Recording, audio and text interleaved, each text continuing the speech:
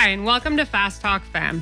Our guest on this episode is Betsy Welch. Betsy is a journalist at Outside, where she writes about cycling for Velo and Pink Bike. She also loves to ride, and some of her favorite adventures are on the single track in her backyard in Elk Mountains of Colorado. Memorable reporting trips include Kenya for the Migration Gravel Race and France for the inaugural Tour de France Femme avec Zwift. This summer, she took second in her age group at the 6-day Breck Epic mountain bike stage race, wearing jorts. Betsy sees the sport of cycling from a wide lens. And in this episode, we'll discuss the state of the sport in North America, women's gravel and mountain bike racing, how we can continue to work towards gender parity, and how women can overcome and stamp out misogyny in the sport. Betsy, welcome to Fast Talk Femme. Fast Talk Laboratories offers deep dives into your favorite training topics like intervals, polarized training, data analysis, and sports nutrition. Take a look now at our cycling-based training pathway. Now is the perfect time to see how to lay the perfect foundation for an awesome season. In our new guide to cycling-based training, experts Joe Friel, Dr. Steven Seiler, Brian Kohler, Dr. Annie Pruitt, and I show why good base training isn't just about riding endless miles. We share how to plan and structure your base season, how to monitor your efforts, and how to track your fitness gains so you start your next training phase with a strong aerobic engine. See more at fasttalklabs.com/pathways. Hey, Betsy. Hi. Welcome to Fast Talk Femme. And thanks for taking time out of your busy schedule. I am actually amazed at how many stories you write. I think it was after the Big Sugar. I had Googled Big Sugar to kind of see what was going on. And I was swiping left and all the stories were yours. My finger finally fatigued out. So can you tell us a little bit about your background and how you arrived at this point in covering the sport of cycling? Sure. I've done kind of a few things as an adult, career-wise. And, I've been working at Outside and writing for Velo it'll be 4 years this coming spring. And right before that, I was a nurse for 10 years. But I was freelancing the whole time. I feel like I've been really lucky to have been able to write about my adventures outside for the last decade. And I came into cycling journalism because I was just riding my bike a lot. I don't come from a competitive cycling background, but just a very adventure cycling background, I guess. So, however, that said, in 2019, my boyfriend at the time signed us up for a bunch of gravel races. And I didn't really know what that meant, except he said, hey, we're really lucky we got into all these races. So we're going. And he actually had a friend who worked at Velo News and said, hey, we're going to all these races. And, Betsy is available to write about it. So I did some freelancing that summer. I wrote about Unbound, Leadville. That was the first year of Steamboat, I think. And yeah, those freelance pieces, I guess they went well because I got offered a job about 6 months later. And I quit my nursing job because I've always wanted to be a full-time writer. And then just dove head first. And like I said, I had to learn a ton because I wasn't really familiar with the sport side of cycling, truly just the recreational part. So I've learned a ton and also have seen gravel, which is sort of how I started. I've seen that totally grow as I've grown in this world. So it's been very fun. Which publications do you work for? So now I'm employed by Outside, and we have Velo, which was formerly Velo News, and Pink Bike. So I write for those two titles and sometimes for Outside Online, but I work just within our company. Well, I think you have a really unique position with your finger on the pulse as a result of all the coverage and reporting you do of the sport of cycling. But I also think it's neat because you're inside the peloton too, so you have that inside perspective. Looking forward to this. That's certainly a perk of the job, is getting to do a lot of the events that I write about, which is really fun. And yeah, it's definitely insightful. In fact, I think about sports journalists who cover football or the NBA, they don't play in the NBA or play football even. And so it's really different in that way. I think a lot of cycling journalists also ride too. I bet it allows you to write so much more vividly. I think so. Yeah, I definitely think so. Well, kind of back to your point about gravel, it's amazing to see how that's exploded in popularity in such a short time frame, domestically and now internationally. What do you think it is about gravel that it's experienced this explosive growth? I think there's a couple things. I think that, first and foremost, it just did a really good job in the beginning of marketing itself as accessible to all.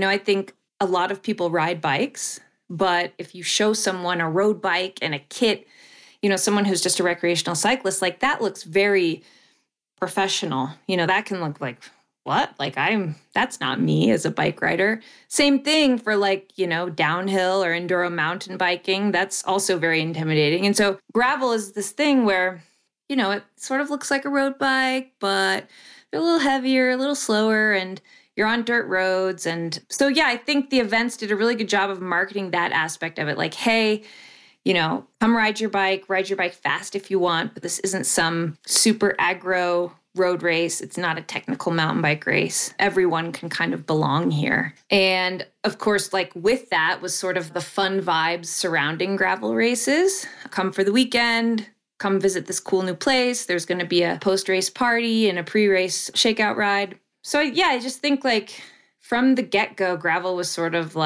build more as an adventure and to come one, come all instead of something very exclusive and high level. And I think that drew a lot of people in. And I also think too, for the competitive side, of which that side is growing, a lot of those people have come from other disciplines where perhaps they were a little burnt out with rules and regulations, or maybe they weren't thriving on the road in the World Tour or in the World Cup mountain biking. And because gravel is sort of growing from the ground up, a lot of athletes have seen a rebirth of their career or have chosen to sort of launch their career there. So there's a lot there for a lot of people, which is, I think, why it's so popular. I think we are all having this conversation of oh gosh, in the US, what's happening to the road scene? And I mean, to me, it makes so much sense on so many different levels. I know for female athletes, road cycling is, in my opinion, was always very intimidating. And kind of to your point, just really intense and aggro. And, the races were you're either competing or you're not. And gravel is more that, various distances and participation, much more inviting. The thing I love about the gravel events, and you touched on this too, is you go to these cool places and you're camping for the weekend. It's the whole experience as opposed to a road race where people show up in their cars, pull their bikes out, race, and then jump back in their cars. And there's just kind of a very different experience. Yeah, really at a gravel race, everyone is doing it. At a road race or a mountain bike race, you have the racers and the spectators. When you go to a gravel race, you could stop anyone on the street and be like, which distance did you do? And it's very likely that they did the event too. I think another piece is also just that the gravel is more and more appealing as there's more and more cars and road furniture on the paved roads. I think it's just become increasingly appealing. I can remember in the late 90s when I lived in Boulder, Michael, my husband, and I trained almost entirely on the gravel. And back then, a lot of the road riders were like, what are you doing? Why would you do that? And we loved getting away from it all. But I think that's a really common theme now, too, is that as traffic's increased and safety on the roads has not been quite as good. And then I think there's another piece, too, for race organizers. It is very expensive to shut down paved roads and requires a lot of police support in most places. And I think gravel roads can be a little bit easier. Well, most races, they're not even shut down. They're open. Because of the nature of the racing, it's not as necessary to do rolling enclosures or complete enclosures. So I think from that standpoint, it's really helped the sport grow as well. That's a great point. I mean, the reason that there are so many gravel races is because of what you just said. I mean, it's relatively inexpensive compared to a road race. However, it is becoming more of an issue with safety, especially in the races that have the pointy end, where you have people racing for money. And I think we are going to see more gravel organizers having to spend more money on some road closures. Yeah, I would agree with that. That's definitely true. So over the period of time that you've been covering domestic gravel and mountain bike racing, in what ways have you seen things change and evolve for female athletes? That's an interesting question. I think I mentioned this to you guys before we're chatting now, is one of the things that's really cool about gravel is I think because it's newer, they haven't had to like catch up as much in terms of parity for women.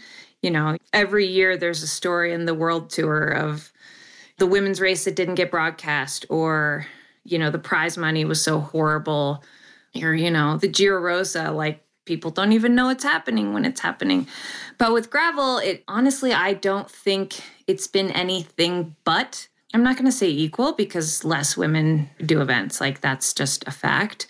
But in terms of like the opportunities and the coverage and the sort of awareness of having, you know, equal focus on both races, I feel like I've seen it ever since I started covering the sport. I'll never forget in 2019 when Steamboat Gravel debuted. I mean, Amy Charity was seen as sort of like a revolutionary because her goal was parity.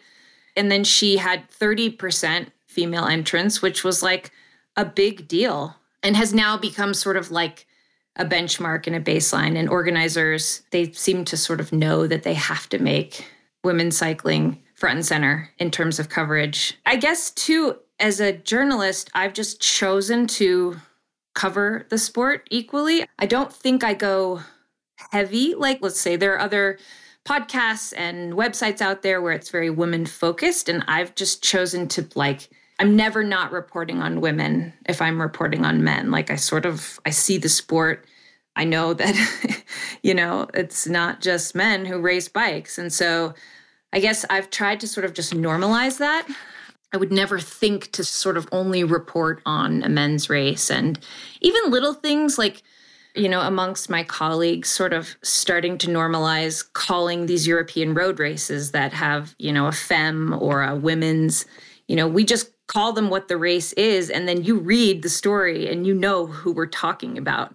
Because I think we're starting to get to a place where, well, maybe not quite yet, but my hope is that we are getting to a place where, I don't know. Actually, as I'm saying this, I'm like not sure. Do we just want cycling or do we always want to say women's cycling when we're differentiating? I'm not really sure.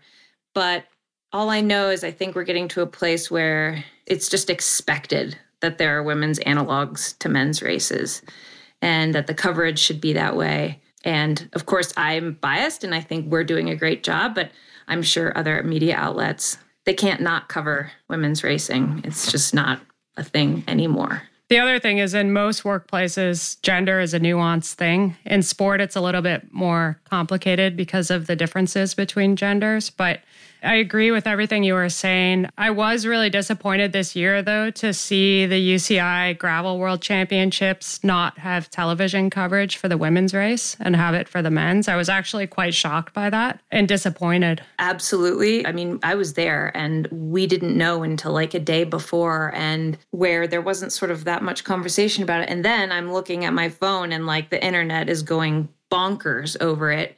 And so I felt like I had to sort of like provide some sort of coverage. But yeah, it was super disappointing, and stuff like that continues to happen. And all I can say is that, like, knock on wood, that hasn't happened in the domestic gravel scene in a long, long time. So like we are leading in that way. And yeah, it was horrible. But that said, the amount of reaction to it means that like people expect this now. And they're not going to get away with it again, I don't think. So I think that's pretty clear. Do you see more opportunity and professionalism in mountain biking and gravel for female athletes? Versus like the road or... Yeah. I'm going to say yes, but with a caveat that I don't know as much about the road. But yeah, I think right now there still is a lot of industry interest in gravel. Where the industry is interested, there's money. The interesting thing about gravel, though, is it like doesn't yet have a development program, whereas the road and mountain biking do. So you can still be a young girl and come up through those development programs and ostensibly then go on.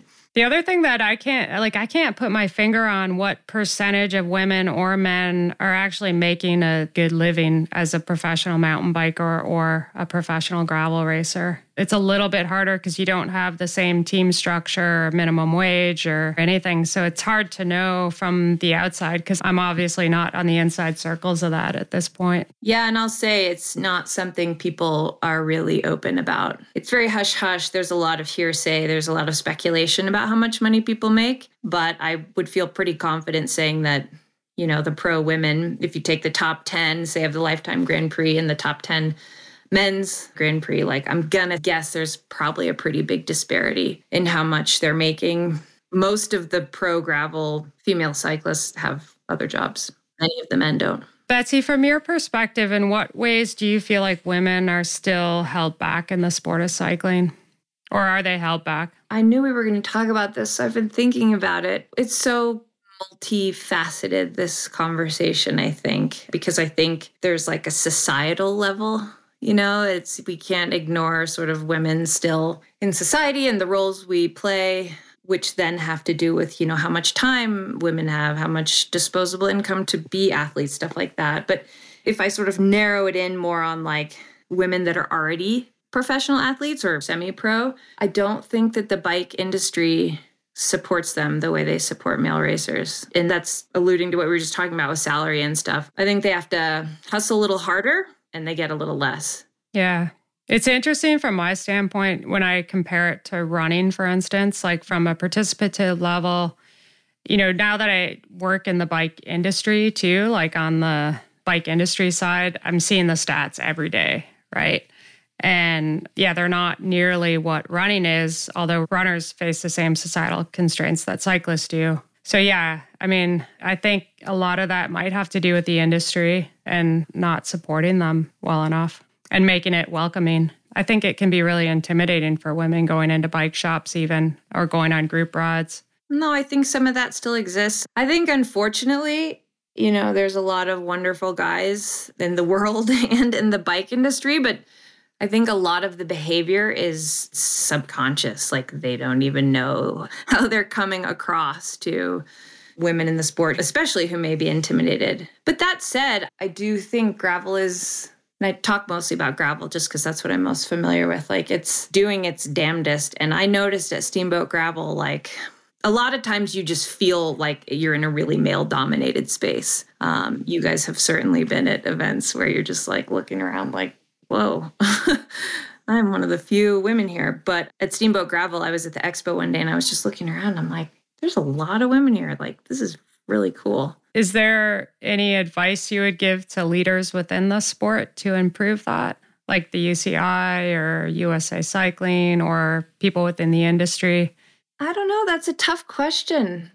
You know, it's like this eternal debate of chicken or the egg. Like, is it the TV? Do we need to have this women on TV to then drive the interest from the sponsors? You know, or do the sponsors need to put in the money so that then events can be on TV? And I'm never sure, like, in what order it goes. You know, I think about, like, other professional women's sports. And I know the WNBA has been in the press a lot in the last year or so. And the, like, huge growth there's been in women's basketball. And, I mean, I guess the short answer is, I don't know, except just like, don't make it weird. Like women are professional cyclists and however you treat the men's sport, that's how you have to treat the women's sport. And the excuses of sort of like, it doesn't make as much. I mean, at some point, somebody has to invest. It's too hard to sort of just like expect it all to come from the bottom. But again, I will say like it's 2023. And if you are not thinking this way, you're going to get called out pretty quickly. Like the UCI Gravel Worlds. So I expect to see more opportunity. I will say too that, you know, I don't know if we ever will have parity at events, for example. And I don't think that's anyone's fault. I think that's a choice that women are making. And it might not be because they feel unwelcome. There might be plenty of other reasons. So I think we just always need to like be assessing and making sure that we are breaking down all the barriers possible and then sort of celebrating what ends up happening. You know, Betsy, just thinking about like your comment, chicken or the egg and the coverage. I don't even know if it's TV coverage anymore, app coverage, I'm not sure. But I have to believe that's been a huge boost to women's cycling at the world tour level. Just, I mean, personally, like it's cool. You know, you can see those races, see that they're exciting. really relate to those characters and like hear those stories. So I have to believe that's helped the World Tour athletes a ton. I think it's so tricky with gravel. I think mountain biking is different because I think that's easier to cover. You know, it's more of a contained venue. I think gravel's tricky. I remember watching the first World Championship, the Gravel World Championship last year. And oh my gosh, like I'm a huge fan of the sport. I'm like, oh Lord, this is like, I couldn't watch it. You know, like I was losing interest. But I agree. It doesn't lend itself to television coverage. It's a great participative sport and not such a good one to watch from your couch. But I thought this year's World was great. Like, I thought it was super exciting. I was like holding my breath, like when they were descending to the finish, like it was just, I was on the edge of my seat. It was so exciting. But anyway, I think that's kind of a challenge with gravel is getting that exposure so people can really relate to those characters. No, you're totally right. I mean, how do you cover a 200-mile gravel race? I mean, nobody would watch that. And I know that's front of mind for organizers like Lifetime because they realize that they're creating this thing. They've got this prize purse. They've got a very, very professional field, the top athletes in the country. But if no one can see it, what good does that do for the sport? What good does that do for the athletes? So they've been creative with just like Instagram Live and, you know, stuff like that. So you can kind of see what's going on. But it's interesting too, because so much of the sport is like self-marketed by the athletes. I mean, their race reports on their social media are way better than a press release sent out by a race organizer. There's so many unique things about gravel that do not have parallels on the road or, you know, in World Cup mountain biking. Yeah, they're living that. There are a lot of stories in a 200-mile race. Circling back, you had mentioned about there's fewer gravel development programs right now. But it's interesting, our mutual friend Nick, who runs the cycling program at the Thaden School in Bentonville, they now have a gravel development program, which is cool. And it seems like USA Cycling is now, because there's fewer road races, is now using gravel races as their kind of talent ID. Yeah, you're absolutely right. I mean, of course, Thaden and Bentonville is an exception, but maybe not for long. I think other schools, especially schools that have like well-established NICA programs, maybe that already have a race in their community, I could see more youth stuff in those types of places. And yeah, I've spoken to Brendan Quirk multiple times, and it is definitely in USA Cycling's, 2024, 25 plans to have junior and collegiate gravel racing. And Nationals was a huge success last September, Gravel Nationals. So I think they sort of went big with that. And now we'll start, kind of building in a way backwards, like going to the kids. Because it's one thing that gravel's growing and there's a ton of opportunities. But, as of yet, there's no Olympic gravel race. And who knows if there will be, but if kids start riding gravel, then maybe they will want to try the road too, or try mountain biking. So, the crossover possibilities are really vast. Well, and I think it's just more fun for kids. I mean, I think the road is a tough sell for kids, and plus like the safety as parents, but I think the dirt is so much fun. And like personally, like for me, my gravel bike is like, I think my favorite bike. I love my mountain bike too, but it's like the Swiss Army knife. It's such an adventuresome tool. Like, oh, I'm going to a little pavement, a little dirt road, some single track. And I think for kids, like that's so fun. Yeah, totally. Just make the races a little shorter. And I think kids get psyched on sort of like whatever seems fun and what their friends are doing. I mean, look at the success of NICA. And that's just getting kids on bikes in general. Like some may race, some don't, but it's just riding bikes with your friends. I could see that with gravel as long as they don't give them sort of sufferfest distances when they're young. It's interesting. My son is 16 and he's been racing mostly in Canada on the gravel, a little bit in the US, but there aren't a lot of kids showing up to the races. So I think that, the development programs are going to be really key to getting more kids out there. He races with the elites, and it's really interesting because the kids that do show up are usually pretty serious. So like he did the UCI Gravel Worlds qualifier here in Canada. And I think 3 or 4 of the top 10 were juniors, or like in his case, he was U17. So there's serious kids that are actually doing it up here, but there's just not a lot of them. In fact, they didn't even have a junior category. And at most of the races that he's done, there hasn't been a junior category. And often he's won beer and wine and things that he's not old enough to receive on the podium.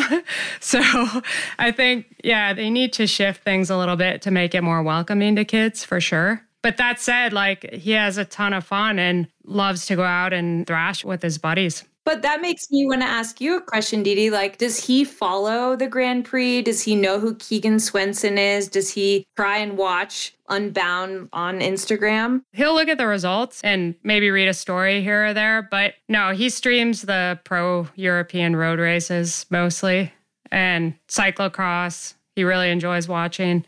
From my standpoint, I don't think there's a big attraction to watching the 8-hour gravel races, but I do like watching the results too. Yeah, it's just interesting because I think he's probably not alone in that he loves racing gravel, but he's watching road racing. He's watching other disciplines. And, you know, it makes me wonder if gravel will ever truly become like a standalone at that level. Because at Worlds, you know, it was mostly road pros. Yeah. But I think like from his standpoint, it's also very compelling to be able to line up with everyone and not have to race within a specific category. And you really get to measure yourself against like a full peloton and kind of test yourself against a full peloton. Because I think a lot of times the races are age restricted or gender restricted, and that's not always a good thing, right? Because sometimes you can push yourself a lot further when you have more competition around you. Listeners, this is a great time of year to expand your training knowledge. Join Fast Talk Laboratories now for the best knowledge base of training science on topics like polarized training, intervals, data analysis, sports nutrition, physiology, and more. Join Fast Talk Labs today and push your thinking and your training to all new heights. See more at fasttalklabs.com/join.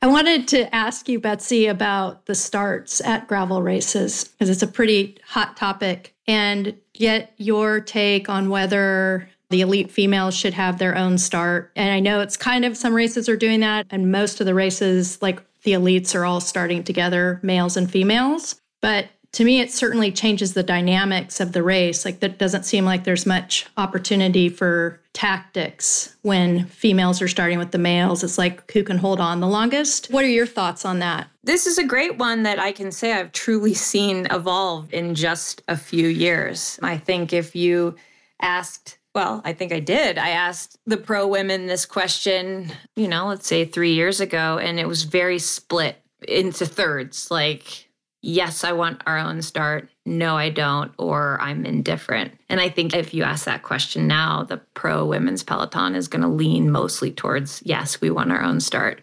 And I think you sort of identified why they want to race each other. When the starts are mixed, there's the starts are just chaotic and horribly dangerous and stressful. And that's something in itself that you could train for all year, is like how to do one of those starts. And they really disadvantage sort of like the diesel engine, the women who don't have that either mental or physical capacity to just like go so hard at the beginning. And then, it does become a question of just bopping along from men's group to men's group, trying to hold fast wheels.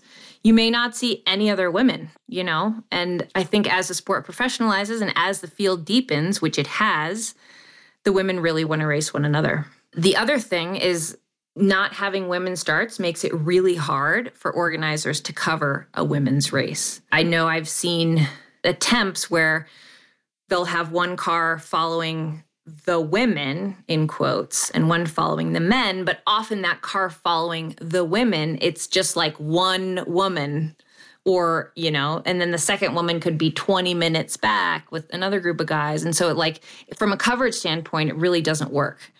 And so I think, for all those reasons, women have changed their tune. And I tend to go with what I'm not at the pointy end. So I'm not going to be in the same situation. So I tend to sort of go with whatever they want. But I do think it will help advance the professional side of the sport. I think it's a different conversation if you're just talking about the mass participation side of things, which has been largely left alone. Those are still mass starts mixed. But it'll be interesting because Lifetime has been experimenting with it a little bit this past year. And next year, like you said, all of the races will be separate starts. Obviously, nationals, worlds, anything UCI. And it'll be interesting to see what other races experiment with it. I think we will see other like middle tier or, races that have enough pros. You also have to have a deep enough field. That said, Unbound is going to be a tricky one because the women will finish slower than the men. That's fine in itself, but it's just like, that's a long day. So, women were sort of like, it's going to suck at Unbound, but they're also sort of like, that's okay. It's, it's our race. So I think it's still in a trial phase, I guess, but I'm excited to see it. Big Sugar was great with the women's start and the women loved it. The finishing times are so much tighter too. Yeah, I can totally understand that though. These long gravel events where you don't have the big fields, you're lining up with like 5 and you're covering this, that's rough. I think nationals was tough because I think it was 120 miles, maybe 130. And the field was pretty small, like 20 women. I think in some of the Grand Prix races, there's 50, which is quite a difference. Somewhat related, U.S. gravel racers, and you can correct me, but it seems like they're not super excited to have the UCI getting involved in gravel. But it does seem like in 1 year, UCI Gravel World Championships has grown in prestige. I mean, I just think personally for me, like watching it last year and then watching it this year, just like the number of high-level athletes it drew and just the excitement of the event was totally different. But it does seem like at Worlds, like there is a team dynamic in play. And it seems in the U.S. like it's more that privateer. But do you think as the UCI World Championships continue to grow in prestige, that will then kind of facilitate more teams, I guess, in the U.S. as opposed to a bunch of privateers? This is also a question that gets batted around every year. Like, are we going to see more teams in gravel? And certainly, yes. Worlds, yeah. I mean, the guys and the women actually sort of tried to race as a team, and it was very, different for all of them. That said, I don't think it's going to be like some dramatic shift. I've actually talked to a lot of the riders about this, and they say there just aren't the numbers to support teams. You kind of see it. I mean, over the years, there have been a few sort of attempts at that type of thing. But then again, I mean, that's been sort of ostracized in domestic racing. Like, that's not been cool when that's happened. I mean, that said, Keegan, for example, has a, quote, teammate and very openly, has someone working for him in a way often. And that's been okay. But a team of 6 or, what's the lowest number to make a team? I don't know. Is 4 a team? I suppose that could happen, but I just don't see, gravel's big, but it's not big enough, in my opinion, yet. I mean, I have to believe even a team of 3 to 4 would be advantageous. Yeah, I think you're right. There would be sort of the typical spirit of gravel debate, and everyone would have to hash it out on social media and, first say, no, this isn't cool, and then, of course, come around to it, which is sort of like what's happened with the UCI and USA Cycling. A couple of years ago, you would have had boycotts of this type of thing, and now you have people realizing oh, we're professional gravel racers. We should go to professional gravel races. Personally, I think if there continues to be more money in the sport, the only way it can go is that direction towards, teamwork and team structure. I think that'll probably increase every year as long as the money and the opportunities are increasing and it's a growing sport. Yeah. And if that's the case, these race organizers, the non-sanctioned ones, I mean, they're going to have some real challenges to face. Because if you all of a sudden have this professional sport with swelling numbers and you've been able to manage that in addition to your thousands of participants, I mean, it's going to require a separate day of racing, closed roads, like we said. USA Cycling at some point is going to need to be putting on races, sanctioning races. It will change things more than we've seen it. Yeah. And I mean, I think increasing speed means increasing risk, which it's all going to happen if the sport continues to grow. Betsy, this is a bit of a hypothetical question, but if this is the trend, do you feel like female athletes have more financial opportunity remaining privateers or transitioning to a traditional team format? That's a great question.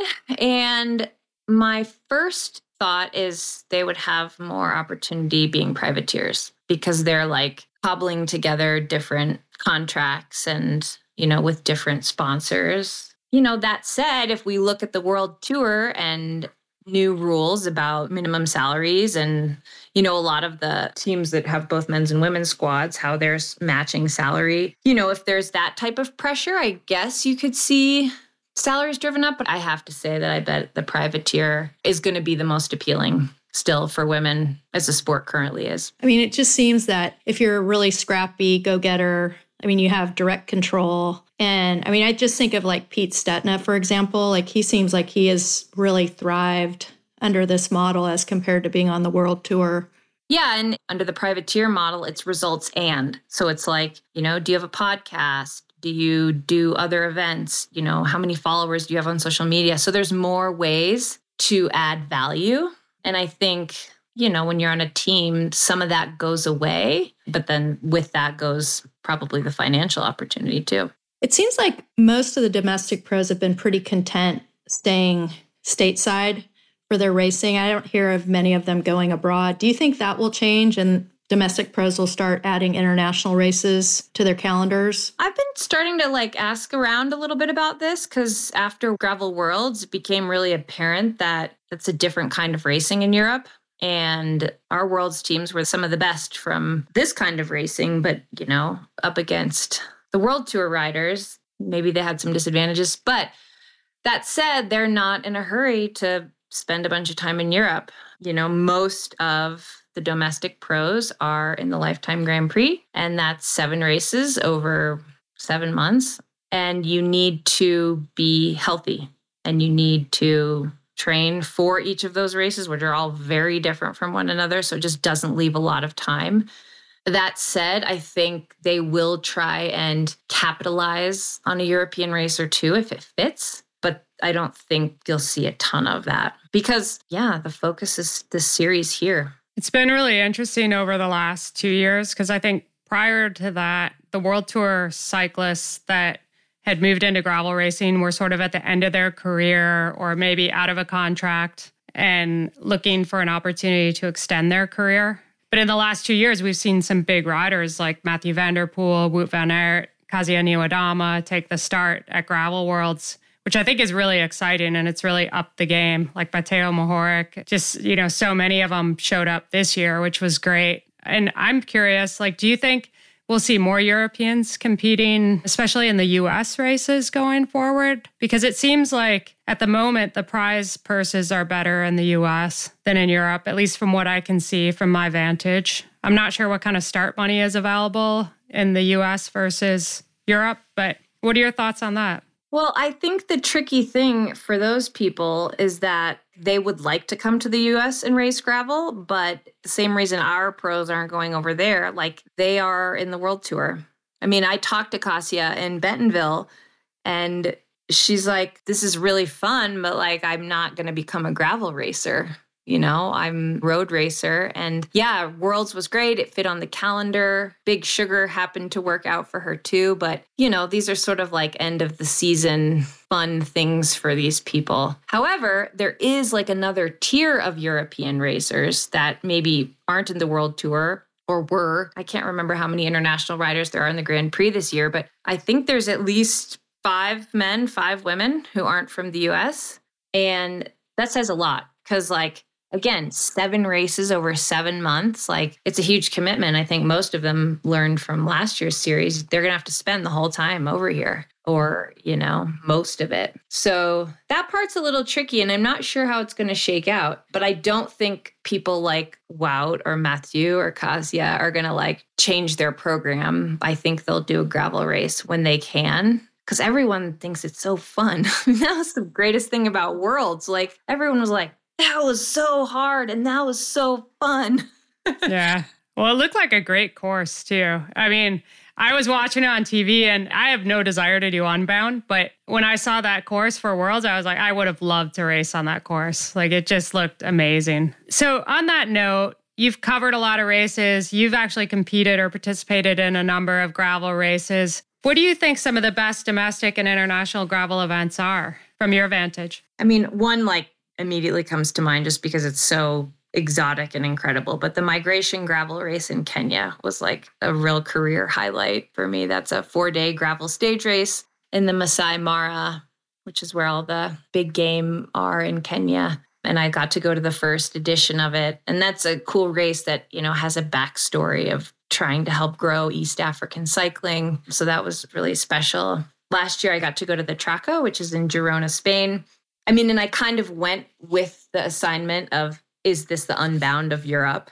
And that was fun to see the similarities and differences. And the answer is kind of, yes, it is. But let's see, in the US, I love the Grasshopper Adventure Series in Northern California. That's one of the longest running race series in the country that way predates the word gravel. Those are more like mixed terrain, sort of, you better pick your bike well, because sometimes you're going to want a road bike and sometimes you're going to want a mountain bike. I'm a big fan of Leadville. I know it's not a gravel race, but I think it's an iconic bike race in this country. Yeah, I'll think of something else, I'm sure. Yeah, there's just so many great events out there now. I think that's like definitely one of the attractions of the sport as well. Just being able to kind of see the back roads and the countryside in different places and kind of a less intimidating environment. Yeah, it's sort of like, hey, where do we want to go on a vacation? Let's see if there's a gravel race. Betsy, I want to just come back to how hard it can be for young women and women in general getting into the sport of cycling. But what's your advice to young women getting involved in the sport who feel intimidated? I think I would say there are so many race organizers out there who are doing initiatives, who do have special, whether it's training programs or initiatives for women. I would say to seek out those, you know, maybe you really want to do Unbound, but maybe that's a little like huge for your first race. So there are so many small grassroots events in the country, like everywhere, you know, so seeking out events like that where they likely have, you know, whether it's a discounted entry or the Grasshopper Adventure Series that I just mentioned, they have a mentorship initiative at one of those events. Yeah. And I would also just say, and this is, you know, like just sort of advice from my heart and having been a young woman. I mean, we were all young, you know, just like be confident and ask questions, and people generally respond well. I think sometimes people don't know how to help if they don't get asked. And so I would always say, just ask. One of the sweetest messages I ever got on Instagram was from a college student. And she just said, I think what you're doing is so cool. I hope maybe to be a writer or a pro rider. And yeah, I mean, now there's a dialogue and I would have never known. So I think largely the bike industry is full of really good people. So yeah, sort of figuring out who is maybe approachable and then approaching them. That's good advice. You know, speaking of that Grasshopper mentorship, I have some young athletes I coach that are going to do that.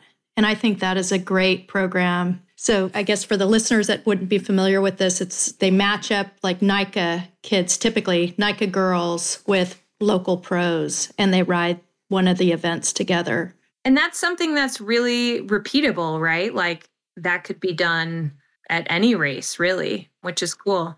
I'm actually on the board of the Mariah Wilson Foundation, and one of our big goals is to have a mentorship initiative where we pair, you know, aspiring young athletes with seasoned athletes, and not just athletes, like nutritionists and mental health professionals and stuff like that. So again, I would say too, there are programs out there like that. You know, NICA has Grit, and there's other girls' initiatives too.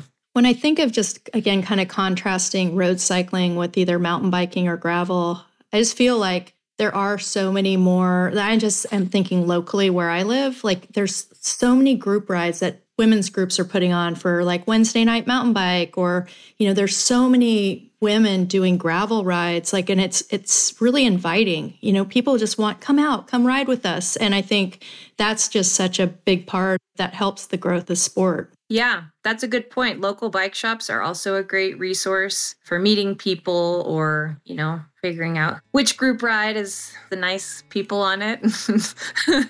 Betsy, thanks for your time today. I've really enjoyed this conversation. That was another episode of Fast Talk Femme. Subscribe to Fast Talk Femme wherever you prefer to find your favorite podcasts. Be sure to leave us a rating and a review. The thoughts and opinions expressed on Fast Talk Femme are those of the individual. As always, we love your feedback and any thoughts you have on topics or guests that may be of interest for you. Get in touch via social. You can find Fast Talk Labs on Twitter and Instagram at Fast Talk Labs, where you'll also find all of our episodes. You can also check them out on the web at fasttalklabs.com. For Betsy Welch and Julie Young, I'm Dee Dee Berry. Thank you for listening.